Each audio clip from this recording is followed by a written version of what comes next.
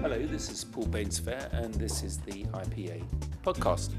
This week I'm talking to Paul Lawson, who runs Leo Burnett in London, the whole group, and he talks about a number of things, including what it's like to run a big group, but also how times have changed since he came into the industry some 30 years ago. For those of you who don't know Paul, he's immensely amusing character, but also one who has some very, I think, insightful views about our industry and where it's going. So I hope you enjoy it. So here I am with Paul Lawson at Leo Burnett HQ. Paul, is it still true that in every Leo Burnett office around the world there's a bowl of green apples? There used to be a bowl of green apples in the London office, but unfortunately we've had to remove those green apples. Why? Because we had to sublet one of our floors in the building. Times are tough, austerity measures, and it turned out the company we sublet them to was a company called Kaplan, which does foreign language type stuff, and every member of Kaplan used to go and steal those green apples from reception, so we couldn't afford to fund them anymore on their £5 a day, so they no longer exist. That's so sad. That's so sad. They've been scrumping your apples. They were scrumping. We made it easy for them. But I keep one apple just to remind me in my drawer. Well, I hope you change it every now and then. Every now and then. Great. Well, anyway, thanks for agreeing to talk to us. I mean, I think, it's always interesting to hear about how people got into the advertising industry. You've been in advertising for, when did you join the advertising 30 years. 30 years. 30 years. So, how did you get into it? I had no idea I wanted to actually get into advertising per se. I wasn't one of these people who always thought I want to be an ad man one day or had gone to a careers office or anything like that. I was taking a break after A-levels and had a place to study psychology somewhere, I can't remember where, which I was quite keen to do, but took the year out, so I was sick of study, and I did a bit of dispatch riding, and then I joined William Hill Bookmakers, and actually became a trainee manager on the Northwest London circuit and worked there for most of the year. And I actually thought, you know what, this isn't too bad, until one day I saw the same guy who'd been coming in week after week and just losing on that sort of fifth bet on the accumulator, eventually losing his fish and chip shop next door. And I thought there must be a better way than taking money off these poor people who are hooked on gambling. So I went to the local sort of job centre. In fact, it wasn't local, it was the one down in St Paul's in the city, where I was told all the best jobs are, if you're a youngster, need something in sort of admin just to earn some cash. And there was a poster in the window which said media assistant required, £6,000 a year, must have good maths and good English, which I did have. And so I went along, and it turned out to be Alan Brady and Marsh, media department, and a guy called Bob Novak interviewed me and said, well, we've been looking for a young, hungry tiger from the street, from the gutter, to really come in and change things up. And I thought, well, okay, I did go to public school, but I won't tell him that. I'll pretend to be young, hungry, and tigerish.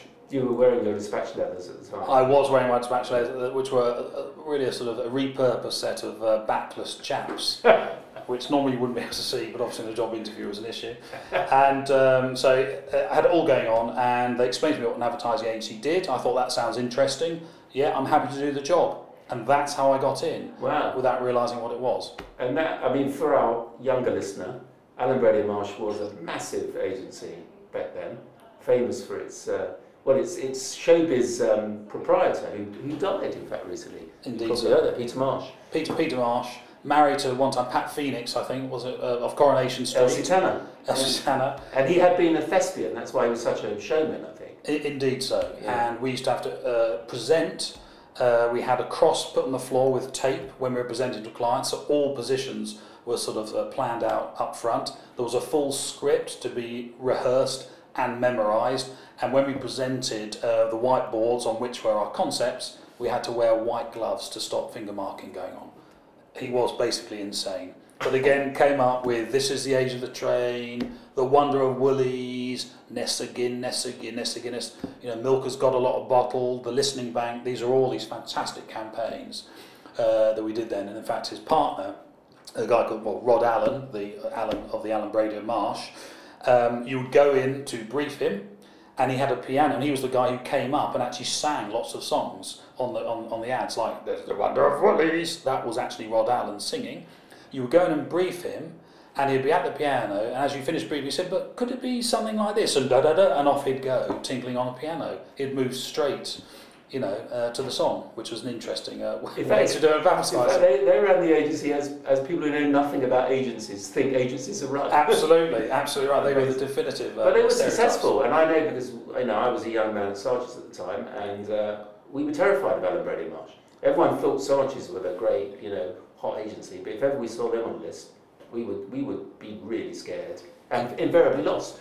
Indeed, and that was the golden age, wasn't it? When I think clients not abdicated but delegated all responsibility for creative flair and the right sort of brand and marketing strategy to an ad agency. And those were the times when an agency could really indulge all of its impulses as to what was absolutely the right solution for that particular client and was given the full head to do so. Whereas nowadays everyone is sort of locked down into research and covering their butts, etc., by making sure it's sort of ticking various sort of hurdles. And so that was a time when, they worked really, really well for that, because they were real showmen who had a real belief in creating super populist advertising that could connect with great swathes, of the population. They did that really, really well for a long time. Yeah, I mean, you mentioned the golden age, and I often wonder, was it a golden age, or are we looking back through rosé tinted spectacles? But some of the campaigns that came out of that era are still loved today. In fact, young people seem to have a sort of nascent awareness of them. They still know about some of these great campaigns.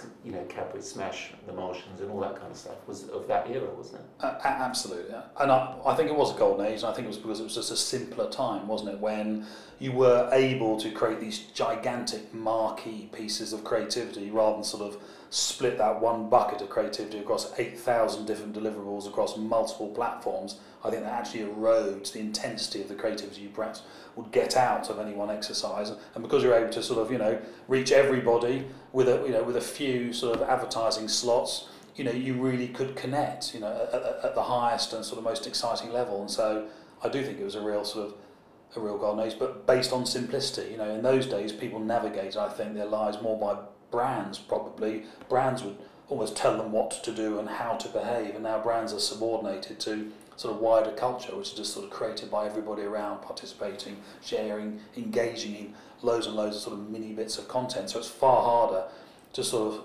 throw a sort of a net over all of that and sort of capture it all in one intense bag of creativity. I think it's just all been dissipated down. And I think those slower times and simpler times and less complicated times allow for that golden era to happen, and also obviously financially as well. Clients saw the return, and of course agencies got that. They got their share of the value created, and that's all gone away now, really. Well, it's an interesting point you make, because it's also very, I can imagine, seductive for clients to follow the current vogue for dissipating, to use the sort of pejorative, because it doesn't seem like they're risking so much, because they can try things here and try things there for less capital cost. Whereas the big campaigns we were talking about, as you've already mentioned, that required a commitment to a year or two or three even behind a campaign that you'd put millions of pounds behind and sort of clutch your arse and that everything worked. Whereas now you get all the feedback, you get all the data, you can change, you can chop, you can move it on. Not always for the right reason. Totally, I think it's exactly like the roulette table, isn't it? Then you used to put it all in on black, whereas now you can sort of spread your bets over sort of multiple options and actually have the chance to change those bets mid-roll once you've got feedback and data, is how I look at it. And as you say, it just means you just don't get the same level of pop. And I think you still have as much creativity, but the creativity is much more around how to use more cleverly that intersection between content and context. For instance, how to do all those exciting things, using geodemographics and, time of day and all those sorts of things, where you can actively tailor-make messages in a more exciting and interesting way. But it's not the same sort of creativity as you and I might describe the golden age being about, which was creativity in its truest and purest sense, I think, rather than just creative marketing, which is what it's all about today. Would be my view, I think. So you probably answered this, but I was going to say to you, in the 30 years, you've seen a lot of changes. You've seen a lot of changes in the advertising industry. Apart from the thing we've just been addressing, which is this sort of move towards shorter term activities and the use of technology, what else would you say has changed the most? I think the biggest thing that's impacted us, and the saddest thing, although I understand why it actually happened, was the decoupling of media from the creative agency. I started life as a media planner by Alan Brader Marsh, and I sat in the room during the creative briefing, during the creative reviews, and I would bring my views, to the party, and creators would be interested in how contextually this might work or not, because it is about the interaction between these two things. And when the whole decoupling thing happened, for all the right value reasons as far as the client was concerned, and media buying power and super specialism and expertise in how to actually deploy those media monies, I think the communications industry really, really lost something. And it's interesting, nowadays we spend tons and tons and tons of time trying to get more integrated, trying to make much more of a sort of Marcom steering group where you make, clients now judge us on our ability to work well with a roster of agencies, not least the media agency, and show that we're cheap by jowl, even when those media agencies are genuinely, are merely offering up content solutions that will sort of compete against what we're trying to do, whereas we're not necessarily offering up media solutions. So that can be a bit one way in my experience. So I think that's been to the detriment of a truly interesting solution. I think you ended up siloing too much, and it means the client ends up having to orchestrate, those two actors, which is not the same thing as those actors all being part and parcel of the same tribe, as it were, all sort of focused on the same, same goal. And again, when I worked at Lowe's as well, Lowe Spink, and their media department were heroes. It was all about how can your media selection, your media buys actually reflect the body language of the brand as much as the actual creativity. And this was under people like Frank Lowe and Jeff Howard-Spink, who were doing incredible creative things, and Weinberg and what have you. But Mike Smallwood, who was the media director at the time, he was an equal partner there, and I thought that was a really interesting thing, rather than just being the fourth discipline, the group of people who did the last bit of the presentation once all the interesting stuff had been done. There was a real equality there. I don't think many people really realised that of Lowe's. They thought it was just a creative agency. No, it believed in media as much as anything. And Frank Lowe would talk to all the account handlers about, he'd have big media ideas in the bath. That was his big thing. He'd often be thinking more about the media side of things than the creative side of things. And I think we really missed that. Yeah. I think that is a big thing. And I think as well, we did touch on it, the whole digital piece as well, for me, there's a lot of Kool-Aid. It's the old Lord Leverhulme thing, isn't it? Which is 50% of what digital people tell you is utter shit. And the rest of it is really, really useful stuff. And I think the key thing is for the more old school agencies to have enough of a filter to be able to actually sort of work out which bit is which. But I think there is a lot of fear on the side of the more traditional types, because it's the fear of the unknown, the fact that perhaps they might be caught out through not having grown up, in a different world as practitioners. So I think that can get in the way of things when, in fact, as we all know, the fundamentals still count. The fundamentals of, powerful targeting, the right sorts of messaging, proper evaluation, and the right complementary, mix of sort of, communication variables is still what makes the difference. So nothing has really changed, but there's a lot of, bullshit flying around that gets in the way of, getting to a sort of an efficient and sort of strong solution. And I think as well there's a big financial issue, which is our clients aren't giving us any more money, but they're expecting a broader variety of produce. And so we can't just switch off the old school traditional stuff. McDonald's still earns £4 for every £1 we put in old school TV, so it's not going to stop doing that. It's deeply, deeply effective. But they also want to be seeing all the other stuff as, that's the way they can engage with their new cohorts of customers who are sort of consuming on different media channels. We now need to do both, but the actual sum of money we're given to do that hasn't changed. So there's immense pressure in terms of our sort of, in terms of our bottom line, which I think is a big issue in terms of keeping people motivated in advertising as well. I think it just gets more and more difficult the less latitude you have financially speaking. And then you throw in the procurement piece as well, which is just about absolute saving oftentimes. And it really is a very, very difficult competitive environment, I think, for us at the moment. So a couple of things you mentioned. I'm not sure you got the Lord Leverhulme quite right, but we'll pass over. Okay, apologies. I was going to say your point about context and media planning. I mean, I was lucky enough to work. I wouldn't say I worked with the great Steve Jobs, but I certainly met him, and when I was at TWA, we had the business still have it, in fact. Yeah. And he, even when he was running Apple Corporation, and bestriding that great, huge success, he used to ask to see the spot times of any new campaign launch and what programs his ads were going in, because he judged it exactly the way you were saying the old Lowe Howard Spink, media director, did, or Frank Lowe did, he would look at it and he'd say, what's this spot here? Yeah. And some media guy would say, oh, it's really good value. He said, but people that buy Apple are not going to be watching a soap opera at 4 o'clock in the afternoon. Get rid of it. Yeah, and that was his approach. And I think some of that's been lost, certainly. And it brings me on to the second point that you mentioned also, which is clients. And, you know, have the marketing clients that agencies deal with slipped down the pecking order, do you think, in their own companies? Is that part of the problem?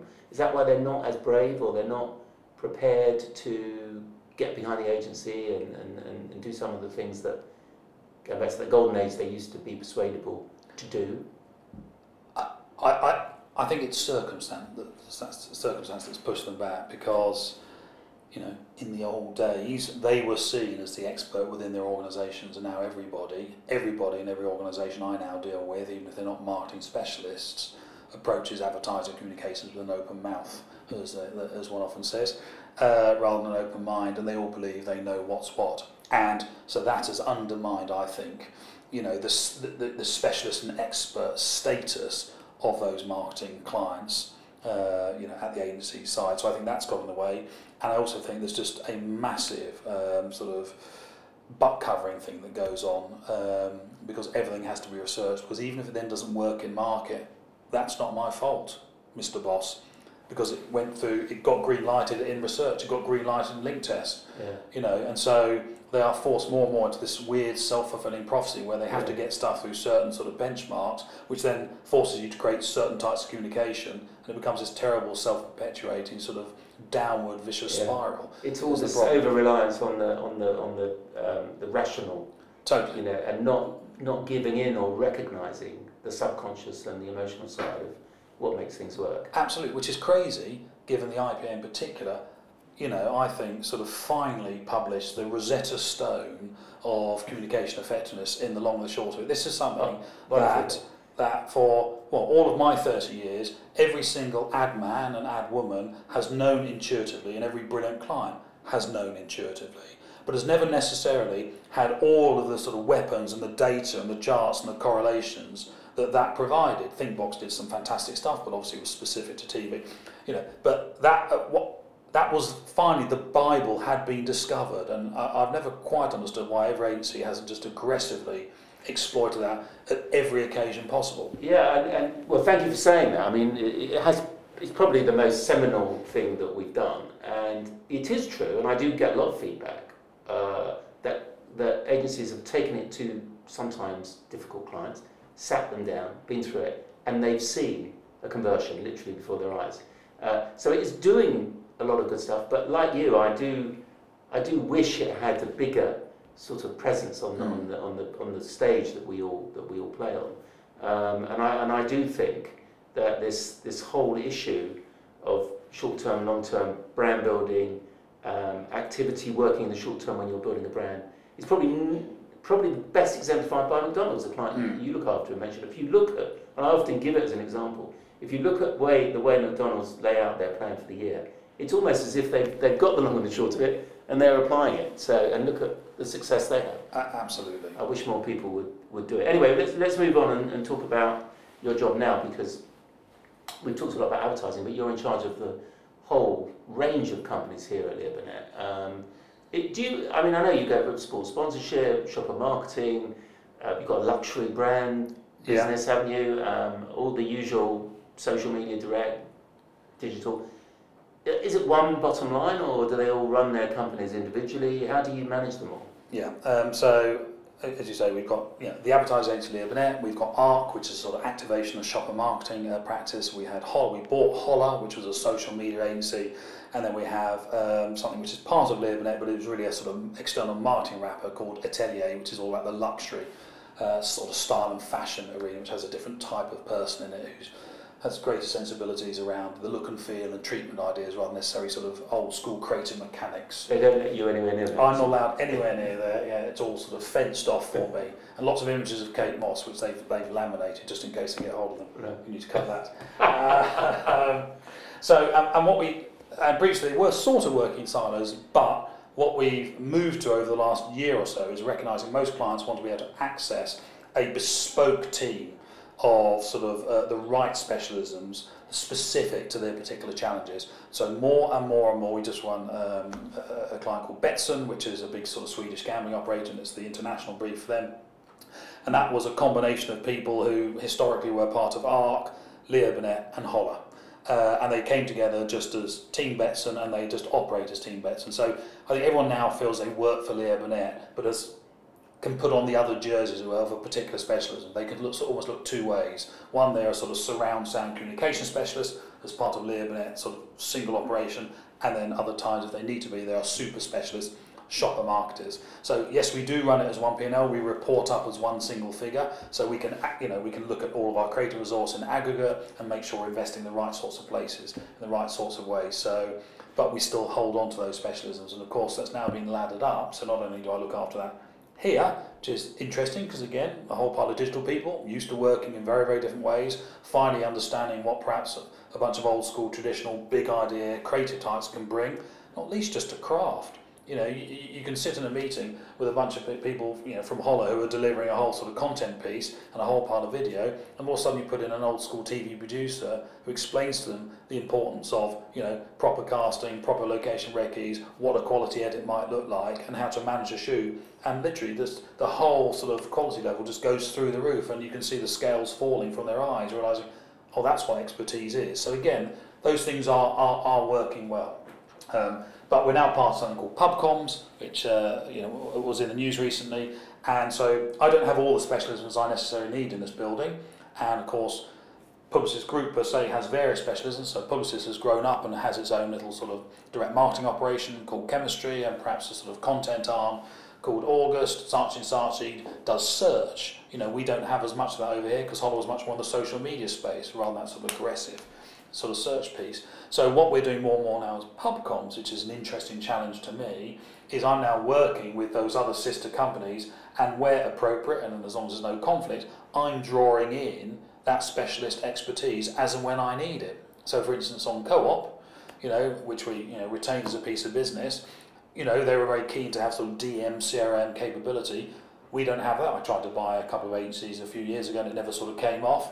So we've got Chemistry involved, and they're now part of Team Co-op. And so that's quite a friction-free way of sort of working and accessing what we need for our clients, as our clients demand more and more types of capabilities, but working very, very well together and removing their headache. And that wasn't the case before. It used to be quite hard accessing those sorts of things and sort of sharing freely. That's become a lot easier, and I think one of the key, you know, competitive advantages, you know, a good agency setup now needs is this ability to be able to sort of collaborate well and form, you know, sort of high-performing teams at sort of strong operating temperature really, really quickly, rather than just coming together as a bunch of experts and then having to sort of fight their way for the sort of place at the top table or coming in with different sort of viewpoints and frameworks.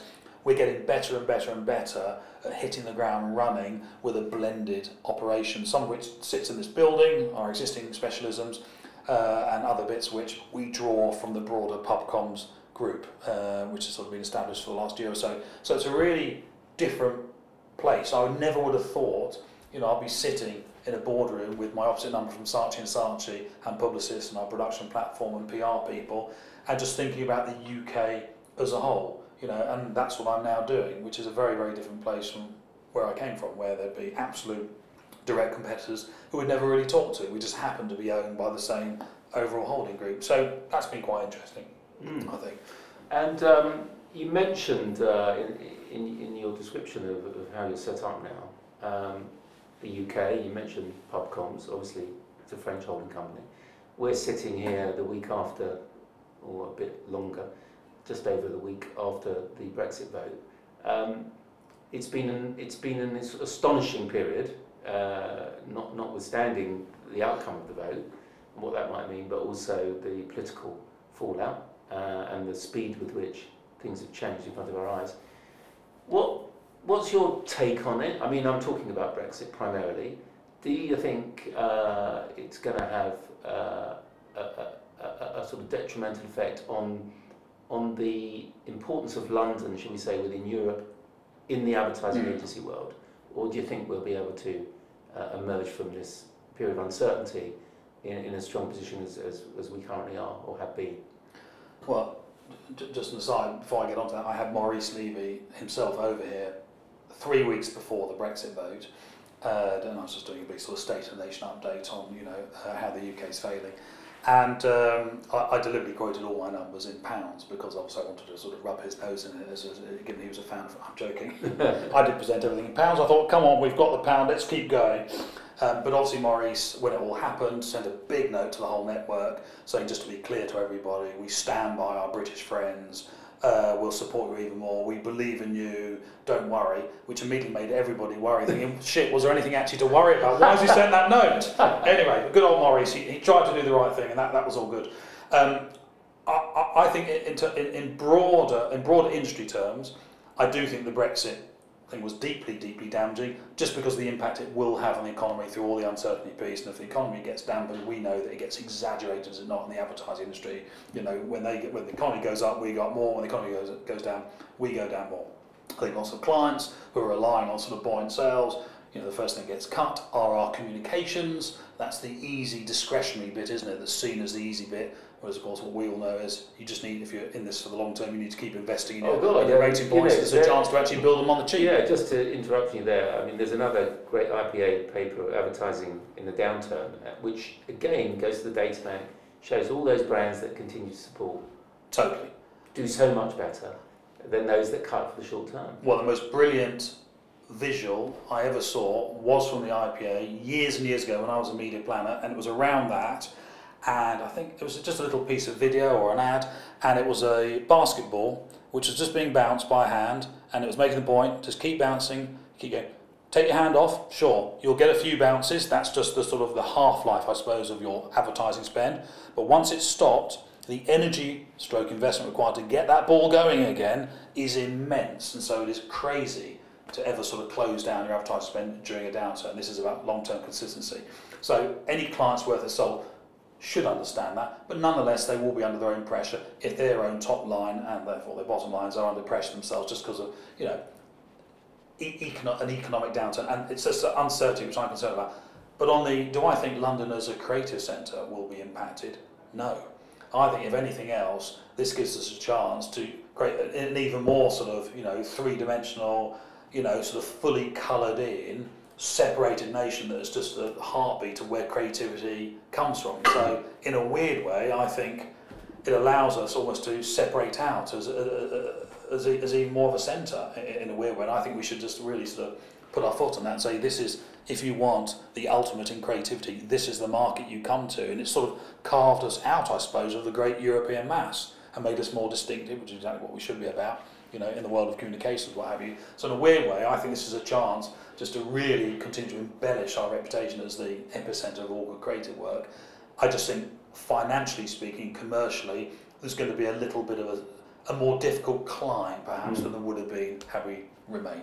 That's all. But so I'm feeling very positive about it as a centre, because I can't imagine a client who won't want to come and tap into the incredible talent we have here. No, and we're not just suddenly not going to be as good as we were yesterday, are we? And exactly. I think the clients are going to recognise that. So I would certainly endorse all of that.